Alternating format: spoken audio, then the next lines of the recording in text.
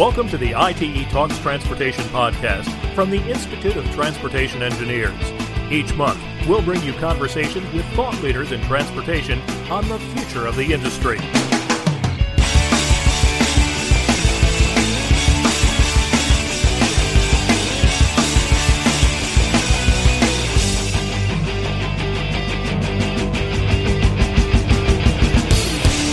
Thanks for joining us on the ITE Talks Transportation podcast. I'm your host, Bernie Wagenblast. This month is the start of a new series on Vision Zero. I'm happy to welcome back to the show a previous guest, Debbie Hersman.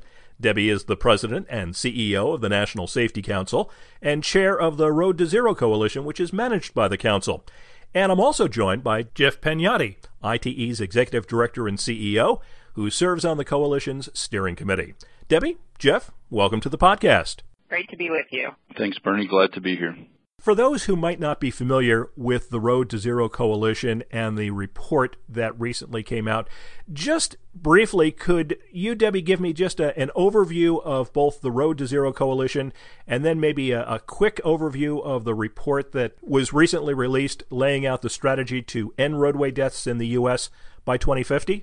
Absolutely. So this is a really exciting project that actually was conceived of back in 2016. And in October of 2016, the Department of Transportation, and specifically the Federal Highway Administration, the National Highway Traffic Safety Administration, and the Federal Motor Carrier Safety Administration, the three modals that have a large responsibility for safety on the roadways, they did something unprecedented. They all came together. They all committed to really embracing a zero vision, and they sponsored the formation of the Road to Zero Coalition. Now, the Road to Zero Coalition is actually now an organization that's comprised of about 700 different organizations and individuals over the last 18 months who've joined us on this journey.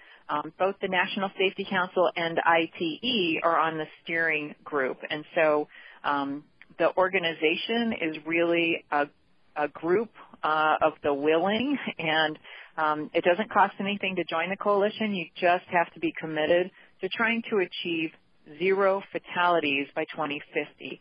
And the coalition's focused on three things since our inception. One is building that coalition of the willing, getting that group together, really enlarging the circle and making sure that everyone's talking to each other, that there's sharing of best practices and people understanding priorities that are not necessarily always in their lane. The second piece is giving grants. And over the last 2 years, we've given $2.5 million in grants to 18 different recipients, and they have used that money for innovative projects or sometimes projects with proven countermeasures that maybe focus on doing it a different way, or research to try to get us to zero. And we're hoping that we can learn lessons from those grant programs to share nationally. The third and final piece was creating a vision document, and we began working on that vision document in 2017. We convened multiple meetings, and we had dozens of stakeholders that participated in those meetings with us. And we had everyone represented, from the auto manufacturers to highway engineers to emergency response leadership to law enforcement. And so we had listening sessions where we really gathered information, set priorities, worked together to try to identify what some of the roadblocks were going to be to try to get to zero. And we really set this course. The RAND Corporation has drafted the report for us, but it really represents the work of the entire coalition. And I'd say the steering group really did a lot of heavy lifting on that, and I have to take my hat off to Jeff, who's on the call with us, because he really served as one of the anchors of the steering group, helping us to get focused, think about how we communicate with other organizations and the general public. But we had a great group of people working with us. We published the report, and the full report is available online. So if you visit Road to Zero, if you look up Road to Zero, or if you visit NSC, our National Safety Council, our website, you can download the Road to Zero report. Again, it's free, and it really outlines that vision of how we get to zero fatalities by 2050. The experience in participating in the Road to Zero Coalition has been really a great experience, I think, for me personally, but also for ITE. It's been an opportunity to, I think, broaden relationships and build collaboration with people and organizations that I hadn't worked with in the past.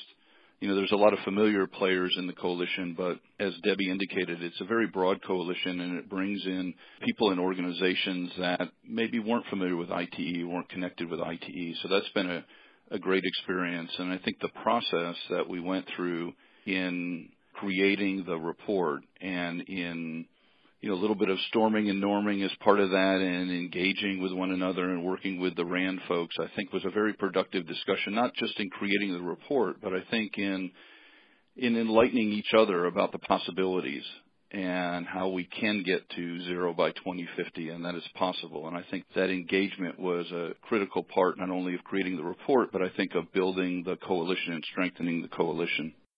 Deb talked a little bit earlier about some of the strategies that are laid out in the report. One of those is prioritizing safety, and there are a couple of concepts that are outlined under that strategy: safe systems and safety culture.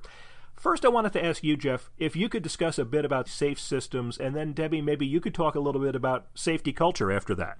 I think safe systems is one of the key concepts that underpins the report and the approach, I think, the implementation going forward. And again, it's something that I think really originated in Sweden, but has spread to many other countries. And the basic concept is really understanding and accepting that drivers are human, or that travelers are human, and that humans make mistakes. And as much as we work on trying to convince them to be better drivers and more conscientious and more tuned in, that the reality is that it doesn't always happen. And the challenge, I think, for transportation professionals, and I think particularly for those of us that are involved with designing, managing, and operating the infrastructure, is what can we do to create a safer system so that when someone makes a mistake, that it doesn't result in a fatality or a serious injury. And there are many tools that we have available to us to do this, and I think an increasing number as we've done more and more work in the area of complete streets, for example. And as we've come to understand better the impact and the interactions between the infrastructure that we design and the way we operate that infrastructure, and how the travelers, whether they be drivers or bicyclists or pedestrians, react to that infrastructure and that operations. One of the things that's always made me a little bit crazy is the number that's often cited, that 94% of all crashes are a result of driver error. Well, sure, drivers, if you trace back, often someone has made an error in judgment or a mistake, or perhaps they were distracted. But there are many things that we can do to prevent those driver errors from happening. And by just accepting the 94% and kind of saying, well, I guess it's just the driver, it sort of assumes that there's nothing we can do about it, or conveys that attitude. And I think that's the wrong attitude. I think there are many things we can do about it, and there are many ways that we can prevent drivers from making inadvertent mistakes, or ways that we can regulate the speed at which they travel through the design and operation of the system, for example. So I think safe systems is an important concept that we have, I think, some of the professionals within the United States understand and are practicing and trying to apply it, but I think we have a ways to go to really get our minds around what a safe system approach means, and to follow it daily as we're designing and managing the systems.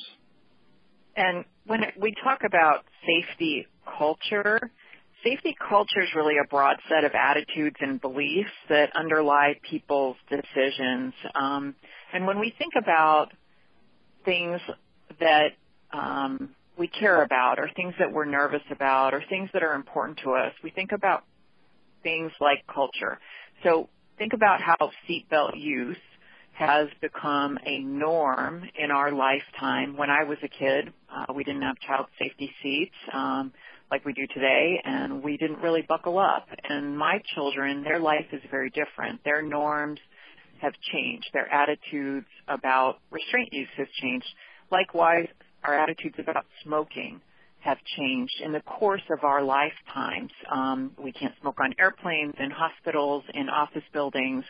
And so when we're talking about trying to socialize how we think about safety, the aviation industry is a great example. And I use the event that occurred last month on Southwest Airlines as a perfect touch point when we talk about safety culture. There is a tremendous expectation of safety in aviation, so much so that we have gone without a U.S. carrier having a fatality in aviation in the United States since February of 2009. The first fatality that we had involving a passenger was last month. And almost everyone in the U.S. is aware of that.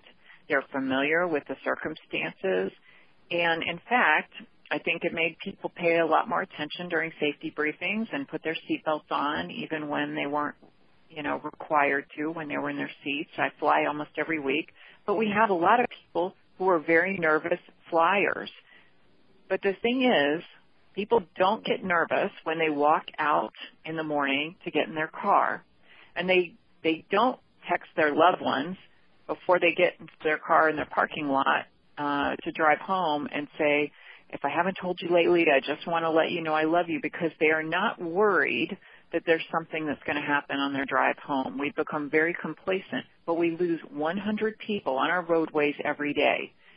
And should we have reacted to the event on Southwest Airlines the way we did? Absolutely. We should care about every fatality, and we should figure out how to make sure that never happens again.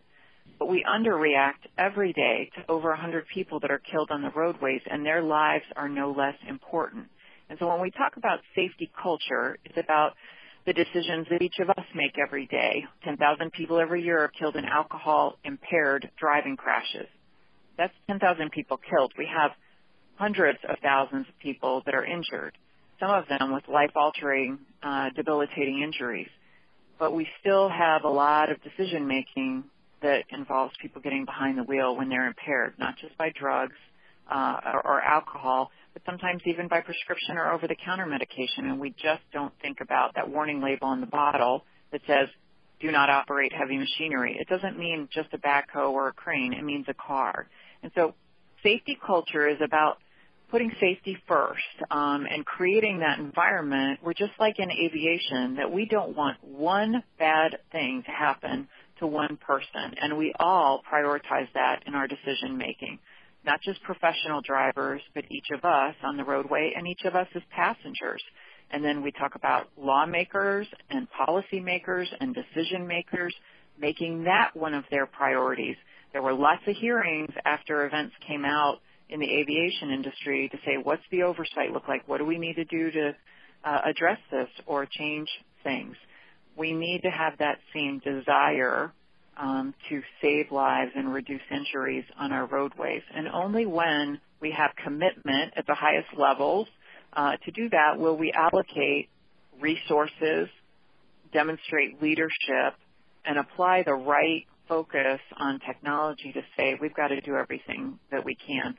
And getting to zero by 2050 is a really hard thing. And so we're not trying to say this is going to be simple, but what we are saying is when we ask hard things, it's going to require, hard work, and it's going to require some leadership and some decision making. And so just like when President Kennedy challenged us within a decade to send a man safely to the moon and return them to Earth again, there were a lot of people who probably thought that was pretty impossible back in the 1960s.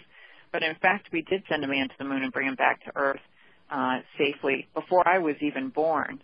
And so when we look at over 50 years ago that challenge was issued and answered, how do we think about the next 30 years and what challenges we need to answer going forward? And I certainly think 40,000 fatalities on our roadways merits additional focus, commitment, and, that change in safety culture that's really needed. Jeff, looking at this from ITE's perspective, how does this tie into ITE's work with its Vision Zero initiative and what the coalition is doing? Yeah, I think there's a nice complementary relationship between the two.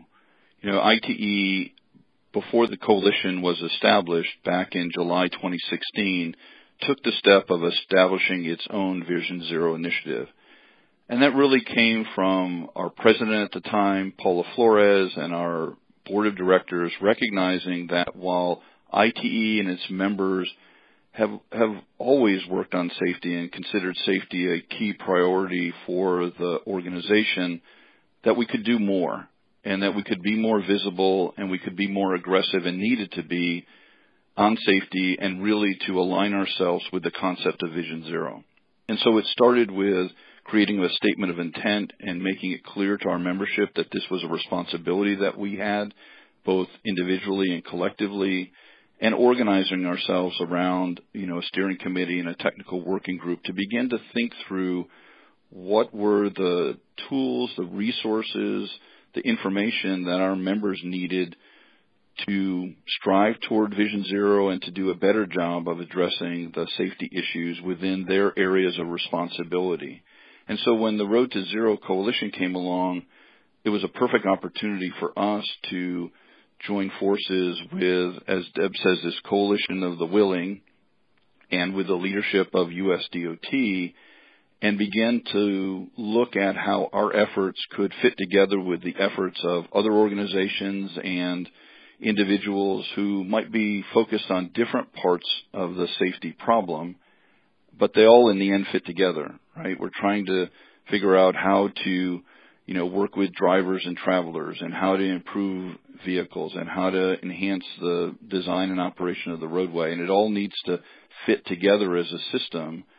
And I think by working together as a broad coalition and through the various efforts we've been able to contribute from ITE's perspective, I think we've added something to the discussion and to the products. And I know we've taken some things away that have benefited our efforts and our members as well. Debbie, what are some of the next steps that the Road to Zero Coalition is going to be taking following the report's release? First, I think we have to make sure that people are exposed to the report. And I think this means certainly the professionals that work in this industry every day. So we have tremendous opportunities to share the work that was done. It took a good 18 months to put all this together, so we want to make sure that we spend some time making sure that we're sharing the messages that are in the report and really talking through it with people. And I think this goes to the people who are listening to this podcast. They're listening because they care, they're a part of this community, and they want to be involved because they're listening. So that extra discretionary effort that they're giving to being part of this podcast means that they're committed. So that report is out there and making sure people are familiar with it. When we begin to change things or try to set large goals, we need a lot of people who are going to be moving in that direction. When we think about things like adopting technology or, going new directions, whether it's with programs or policies, you're going to have some people who are early adopters, but then you've got to get that critical point where it starts to catch on. And I think the more people we can have talking about just saying we want to get to zero fatalities on our roadway and moving away from that cultural Novocaine of this is just something that's going to happen and we just need to accept it, I think that's really important. And so then it's about taking the message out beyond the highway safety community and the people who are really immersed in it and bringing it to policymakers and decision makers and the general public. And I think when we look back at things like how we've changed attitudes about smoking and other things,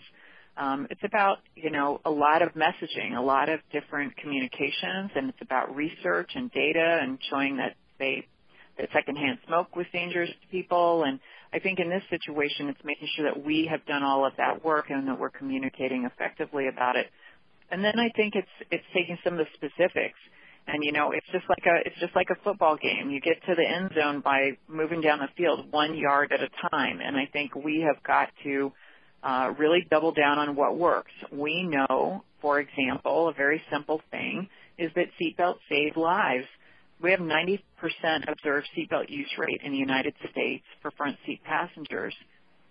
That 10% that's unbelted represents 50% of the occupant fatalities. And so when we see 50% of our occupant fatalities are unbelted, how do we just begin to move the needle a little bit on the occupant protection? We're trailing our international counterparts when it comes to seatbelt use rate, and we know that states have primary seatbelt laws actually see higher seatbelt use. So it seems like this technology's out there. It's pretty simple. All cars have it. We just need to get people to use it. And so the doubling down on what works means how do we move to 100% so that 50% of those occupant fatalities that are unbelted passengers, we can eliminate those. So we have the ability to influence things today, right now. And when it comes to technology, I think we've got a lot of technology in our vehicles. Just 3 technologies that are commercially available: automatic emergency braking, lane departure warning, and blind spot monitor could save 10,000 lives every year if they were on all vehicles. We have to have more companies that are putting those out as standard equipment for all trim lines. Toyota committed to doing that this year, but we have all auto manufacturers in the U.S. committing to a voluntary agreement on automatic emergency braking by 2022. If average car lasts 11 and a half years in the U.S., we've got to get some of these life-saving technologies out faster.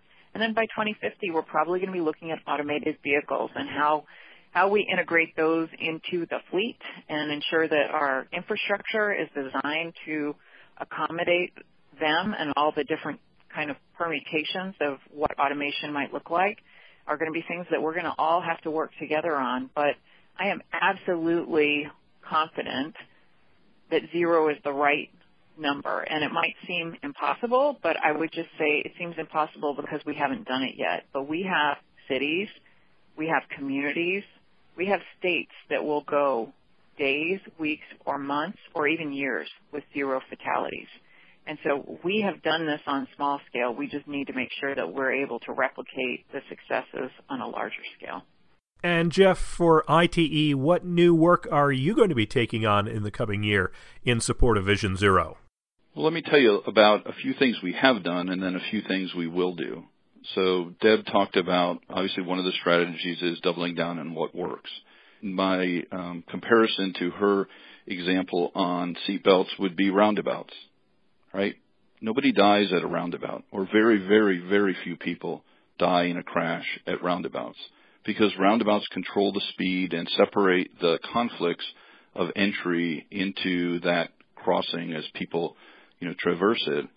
And so what we might see is more rear-end crashes, but we don't see the high-speed, fatal T-bone crash that often occurs at a traditional intersection. That's just one of the tools that we have available to us, and one of the steps that ITE took on early on under its Vision Zero initiative was creation of the ITE Safety Resources Toolbox. And this is available on our website, and it catalogs over 700 different resources that are available in electronic format. It's searchable. It allows people, as they're wrestling with a particular problem or issue, to get their hands around the knowledge that exists today so they can start with that knowledge and begin applying it in that goal of doubling down at what works. So I think that's one thing that I would point to. A second, in the area of accelerating technology, ITE recently issued a position statement on connected and automated vehicles. And what we tried to do in that statement is convey both an optimism about the potential of the innovation and entrepreneurship that we're seeing in the private sector and that's coming into our industry. But we also express some concern and the need for a strong government role to ensure that as we look forward to the technology, that it is tested and deployed in a way that improves the quality of life for all citizens. We went on to lay out some key tenets, and one of them is the point that Deb made, that we have technology today that is available in the marketplace that saves lives. It's just not available on all vehicles for all drivers, and that needs to be one of our strategies, as well as ensuring that as we bring on more advanced technologies, that they go through the right level of testing and evaluation in off-road environments before we put them on the road. So again, that's a contribution that ITE made, not only to take that position for our members, but to really try to stimulate discussion within the industry and to get feedback on that position, which we know will evolve over time as the technology evolves. We're also working through our annual meeting this year will be in Minneapolis in late August, and it will have a significant emphasis on connected and automated vehicles as part of that agenda. We are putting together the National Rural ITS meeting, which will take place in Scottsdale, Arizona in October, and that will look at the potential of technology in more rural settings. So we're also trying to bring together public sector officials and private sector entrepreneurs to really collaborate in identifying ways that we can accelerate technology. And then finally, we are very pleased to have received a new grant, one of the Road to Zero grants, and it is an effort that we will be undertaking collaboratively with the Vision Zero Network to look at the issue of speed. This was an issue that was cited last year by NTSB as a critical factor in reducing the number of fatalities and serious injuries, is better managing and controlling speed. And we have an effort that is looking at, or will look at, particularly in metropolitan areas, and looking at how we use kind of the combination of an advocacy approach with the tools and the safe systems approach that I was talking about earlier, where we're really looking at how we design and operate the infrastructure in a context-specific situation, that urban environment, and how we can manage speeds in a way that protect all travelers, not only our drivers, but very importantly, our vulnerable users, our pedestrians and our bicyclists as well. So that's an effort we'll be starting here shortly and working on over the next year. And then finally, I would want to highlight an effort that ITE is collaborating with many others and the Transportation Professional Certification Board in establishing a new road safety professional certification, a credential for those that are working in our transportation profession but who focus some or all of their time on saving lives. And that new credential will be available starting in October of 2018. And what we hope it will do is elevate the safety profession and bring more attention to its importance in the broader transportation community. You've been listening to the ITE Talks Transportation podcast. Our guests this month as we begin our new series on Vision Zero have been Debbie Hersman, the president and CEO of the National Safety Council, along with being the chair of the Road to Zero Coalition. And we were also joined by Jeff Pagnotti, ITE's executive director and CEO.